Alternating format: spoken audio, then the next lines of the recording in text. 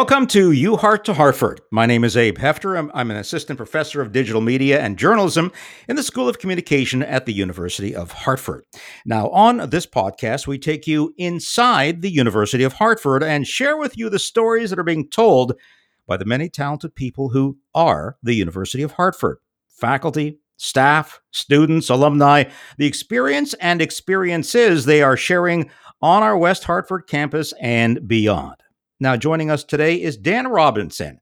He is a UHeart alum and project manager within the strategic operations team at Capitol Records, the recording home of the Beatles in their Beatlemania days. Dan hails from East Brunswick, New Jersey, graduated from the Hart School with a BA in music management in December of 2016. After working in several facets throughout the music industry, moving cross-country to California, he's now working on the strategic arm of the Universal Music Group's Atmos project, and he's based out of the Capitol Records Tower. He joins us today from Santa Monica, California. Dan, welcome to You Heart to Hartford, and I guess you could also say welcome back to the University of Hartford.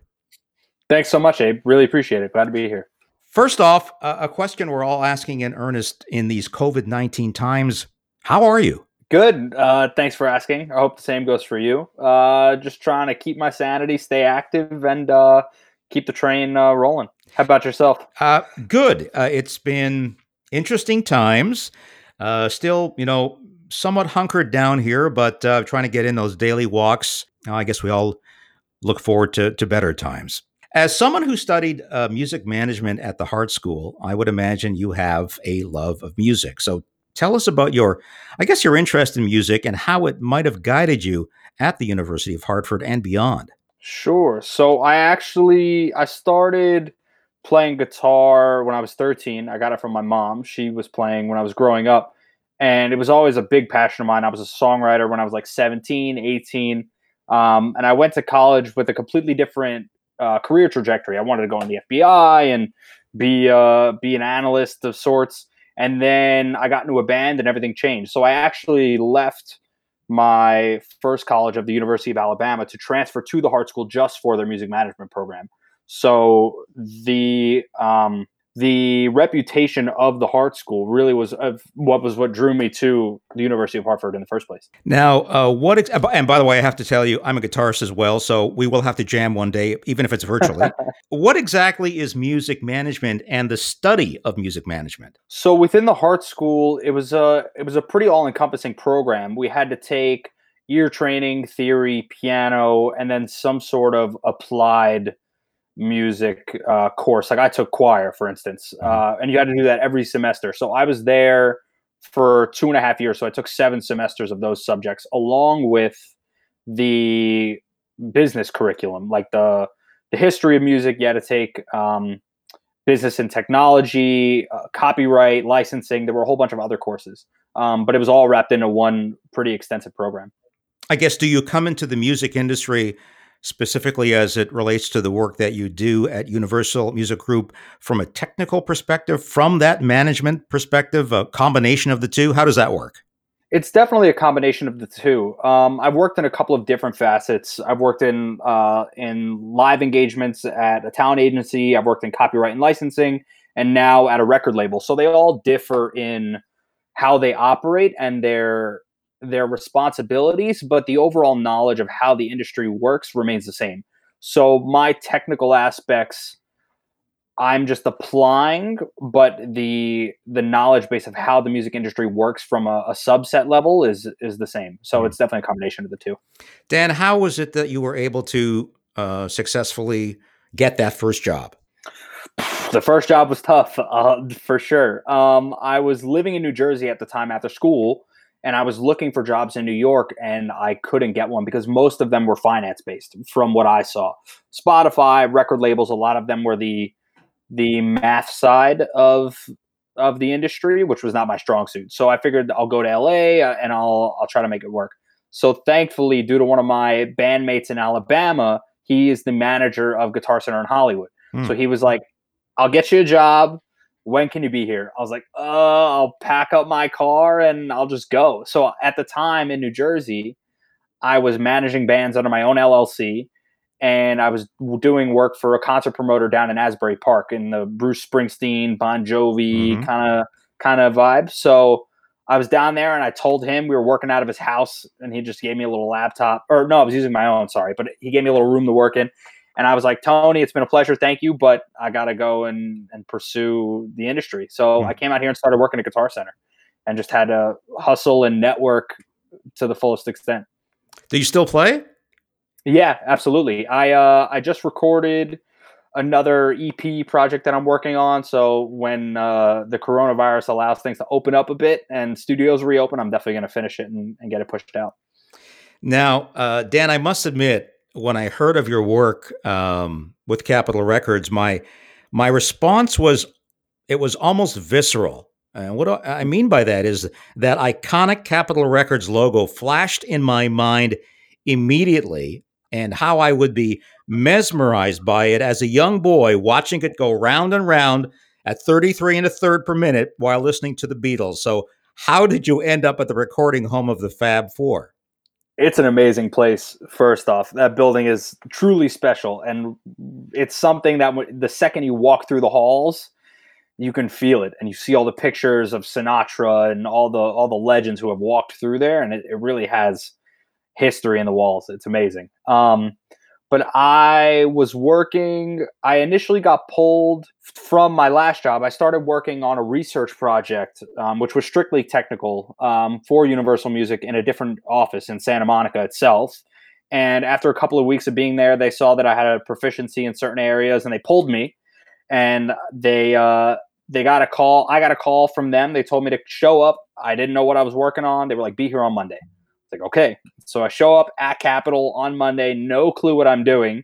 And they sat me down and they just kind of walked through the entire project and process. And we're like, all right, here it is. Help us. So it was really, it was brand new when I started. They had the ball rolling on a back end perspective, but it wasn't public yet. We didn't really have too big of a catalog to work with. We had a huge catalog to work with, but we didn't have a big catalog that was already produced. And it was really the beginning of this entire project. So it's been a great experience and an amazing learning curve. So about that learning curve. So how long have you been there now? I've been there about a year. And how many different roles, how many different positions have you had? Endless. It's constantly changing because the project has evolved so much, and so many new partners have come in and new endeavors, and there's been new priorities, and we've just all kind of had to put our hats on as a team and say, okay, how do we tackle this in the best way? So it started as data analyst, then more project management and research. It's really all wrapped into one at this point. Do you ever feel like you're a kid in a candy store? Every day. Every time we get a new album or a piece of work that I've heard since I was a kid, or I come into work and there's some big event going on because this artist is recording in the studios, every day is a candy store experience. What specifically do you do as a project manager within the strategic operations team at the Universal Music Group? So our the 60,000 view of this project is we're essentially converting music that's been previously released, or it could be new, either way, into a full 3D music experience. So that's what Dolby Atmos is. It's a 3D technology. So there can be anywhere from 20 speakers in a room or 2 Amazon like Echo speakers that can connect to each other. And the Atmos technology will allow those speakers to all communicate, and will allow you to say, okay, I want the vocal in this corner, I want the guitar in this corner, I want the drums behind me, and I want the bass over here. And they keep it that way for a couple of seconds, and then they can move it around. So you can have sweeping guitars and pianos, and it literally sounds like they're moving it around you. So my primary responsibility is working on the workflow of that entire process. So anything from doing the research to acquire the multi-tracks and the stems of these songs at a base level, doing the research to transfer Blue Note or any of these older songs from tape to digital, and then putting them into our workflow, being able to track them and say, okay, we've acquired them, We now are moving them to an approval level internally, then to an engineer to create into this new technology, this new mix. You have to remix it into into Atmos, and then to release it. So it's a full workflow process that I'm involved in. So it's called Dolby Atmos. That's the name of the project. Where is the project? Where does it stand right now? It's going really well right now. We've just signed a huge deal with a streaming service, and our content is currently on Amazon Music and Tidal. So we are in full throttle, getting the two of them our biggest catalogs, and just making Atmos something that consumers can get to every day. I mean, if you're going to be surrounded by Dolby Atmos sound, will it be as you know, as a listener of music? I mean, will we get this experience in a movie theater? So the technology actually originated in a movie theater. So I believe movie theaters have been using this technology for like 7, 8 years, and they can arc sounds over the audience and move things as the picture is going on. Right. So it actually stemmed from movies, and Huh. now we're taking the same principles and applying it to music streaming. When you look at a project like Dolby Atmos, is there a certain time frame associated with it? Will you be working on it for a while and then kind of move on to another project? I'm not sure, to be honest. I mean, this Atmos project is all encompassing and there's a lot going on, and Universal Music has a lot of content to convert into Mhm. Atmos. So it's really just a matter of how much content we want to push out, and how it's being received by the public. And it sounds incredible, by the way. So it's just a matter of workflow from everybody else. I'm not sure, to be honest, but we'll see. I'm excited either way. This might sound like an odd question, but how much do your own ears come into play here when it comes to this project and developing the type of sound that you're looking for? In my particular role, not too much. The only time where I really have to use an educated ear is in deciphering versions of a song. Or of an album rather. We could have two versions of the same song or album, or we could have 20 versions of the same song or album. Hmm. So rather than looking at metadata and release dates and all of that, sometimes you have to use your ears to say, okay, this is the version with the orchestra, without the orchestra, with this vocal, that vocal. So every once in a while, I'll have to use my ears and be able to decipher certain products, but that's much more of an engineer endeavor than my own. Right. Dan, the music industry has experienced a sea change over the years, I guess, both when it comes to the performers who perform the music and those of us who love to listen. I'm old enough to remember 8 tracks and vinyl when it was original. Of course, it's back again. CDs are gone. There are streaming services. From your perspective, where are we going in this industry? Well, I think that's an interesting question, and I don't remember who put this idea in my head initially, but I don't believe I came up with this on my own. I think it was a professor at Hart, to be honest. But I feel like the industry has sort of flipped on itself, where back in the 60s and 70s, you used to make records, or you used to go on tour to promote your record, and your record was what made you money. Now it seems like the inverse is true, where you make records to promote your tour, and touring is where you make your money. So now with streaming and digital rights and all of that, it's changed pretty dramatically. And I think with this virus in particular, it's getting highlighted even more, Mhm. where you see people live streaming concerts. Like, for instance, Dave Matthews is doing a live stream concert tonight with his full band. So there are branding deals in place with that, and they're giving those digital rights to stream through certain mediums. So I think the digital rights specter is really going to start to dominate, especially while people are quarantined. But live events has been a big money maker over the past like 5, 10 years for the music industry for sure. Do you think that the pressure is on technology, if you will, to uh, you know create a musical experience for the listener at a time, unfortunately, when we can't see these bands in person? So are we kind of in hyperdrive there for the technology to catch up to the experience that we'd all love to have as music fans?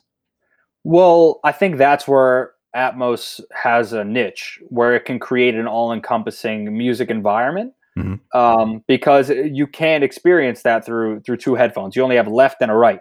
There's no 3D spatial awareness involved, where Atmos is the counter to that, where it can do that sort of thing. The only way I can see this extending even further is VR. So if you create a VR experience where it looks like you're standing at a festival in a crowd, and then you put Atmos around you, and you can have a 360 sound with the visual, Hmm. that could be the only way I see it extending further. But to be honest, audio quality is already at its highest. Video quality is pretty damn high.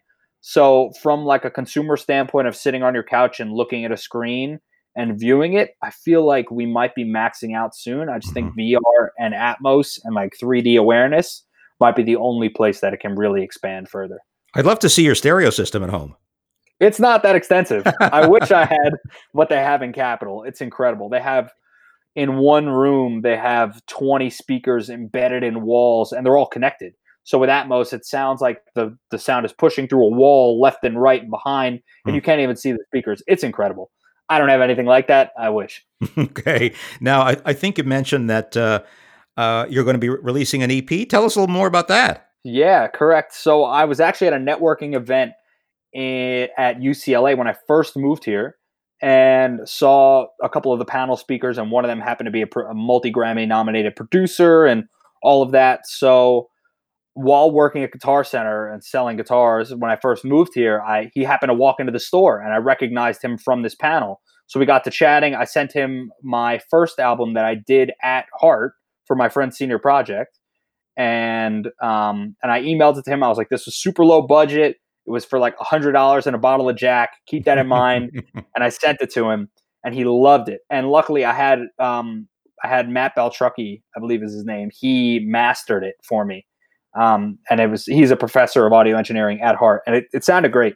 So I sent it to him. He loved it, and it's just been a great experience from there. So we have like a 6-song EP that we've worked on for the past year or so, and it should be a really, really great product. Best of luck with that. That's really exciting. So, Thank fun you. fact: I was living and working in Atlanta at the time, 2000, 1999, maybe, and I went to the Guitar Center there, and I bought a Guild Starfire that I Hmm. owned for I guess about 18 years, and I tend to trade my guitars around and settled with a Gibson SG. So Hmm. I've spent a fair amount of time in Guitar Center, so I can appreciate that. What's the first song you play when you pick up a guitar to try it out? Oh man, I'm a blues fan. You know, all I need is A, E, and D, and I'm off to the races. What about you? It's tough. Probably "Good Love Is on the Way" by Okay. John Mayer. Oh, If that's you haven't great. heard that, yeah, Yeah, it's a I've heard that. great, great, great riff. So okay, your favorite band?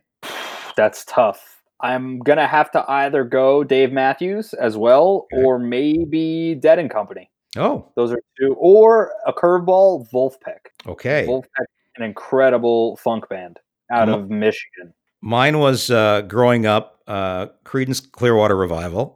I never saw them play as a band, but I saw John Fogerty twice, maybe three times. He played Place des Arts in Montreal once, and that's, Place des Arts is, it's not an arena venue. And I thought, Mm, well, this is going to be probably a subdued show. mm. So I went in without my earplugs, and oh my gosh, it was so loud. And he had about a dozen guitars that he would trade throughout each song during his sets, and I got to know each guitar and how loud that song would be based on the guitar that he picked up. So if he picked up that particular Les Paul, I thought, okay, I'm okay for now. But if he picks up that one, I'm in Mhm. trouble. But anyways, Was the mix of the full band altered to that one guitar being loud, or did that one guitar just overpower everything? it just seemed like it was just piercing my eardrums. That's about the only way I can explain Yeah. it. I loved every minute of it, but yeah, it was loud. Well, I know we all miss loud and live music, and hopefully that will be with us sooner than later. And Dan, again, I wish you all the best in the future with your career and your music career as well. Promise us that you'll share your EP with us when it's released. Absolutely, Abe. Thank you so much. Appreciate that. Dan Robinson, a UHeart alum, project manager within the strategic operations team at Capitol Records, our guest today on UHeart to Hartford. Again, thank you, Dan, so much for joining us. Thanks so much, Abe. Appreciate it.